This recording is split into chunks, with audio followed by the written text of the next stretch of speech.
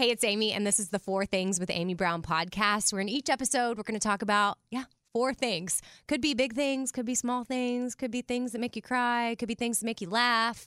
I don't really know. It's just going to be a hodgepodge of things with celebrity guests like Oprah and Reese Witherspoon and my sister.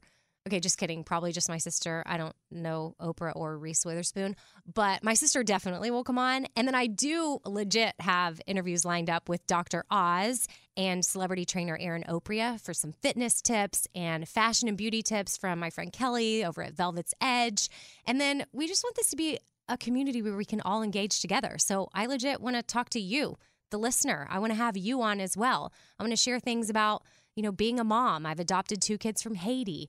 I want to talk about self-care and sprinkling joy and having an attitude of gratitude. So if you're interested in little nuggets such as these, I look forward to you joining me every Thursday to go over whatever 4 things we end up talking about. I mean, seriously, I have a little bit of ADD, so who really knows? But hopefully the 4 things will impact your life in some way, shape, or form. Be sure to follow along on iHeartRadio or subscribe wherever you listen to podcasts. It's 4 Things with Amy Brown.